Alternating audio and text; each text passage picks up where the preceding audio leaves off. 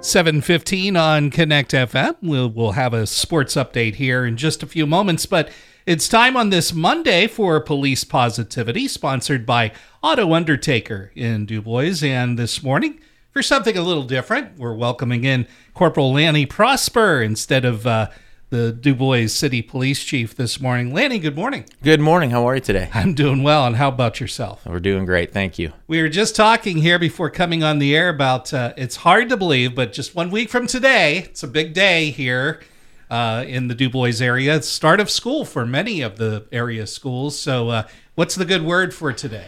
Well, we're just, again, cautioning everybody with the start of school being a week early, the getting back into your routines. Yeah. We're going to have a lot of parents dropping off small children, little ones riding the buses for the first time, brand new drivers driving to and from high school for their first experiences. So I just want to remind everybody, hey, leave early. That way you don't have to panic about being there on time and trying to rush around. And at the urging of City Manager Herm Splizio and Chief Clark, we will be out in force the first several days of school just to make sure that everybody is slowing down, stopping for stop signs, crosswalks, traffic lights, and keeping the speed limits on Liberty Boulevard to where they're supposed to be. That's great. Mondays are always a good day to just kind of be aware because there's that little extra drag on a Monday.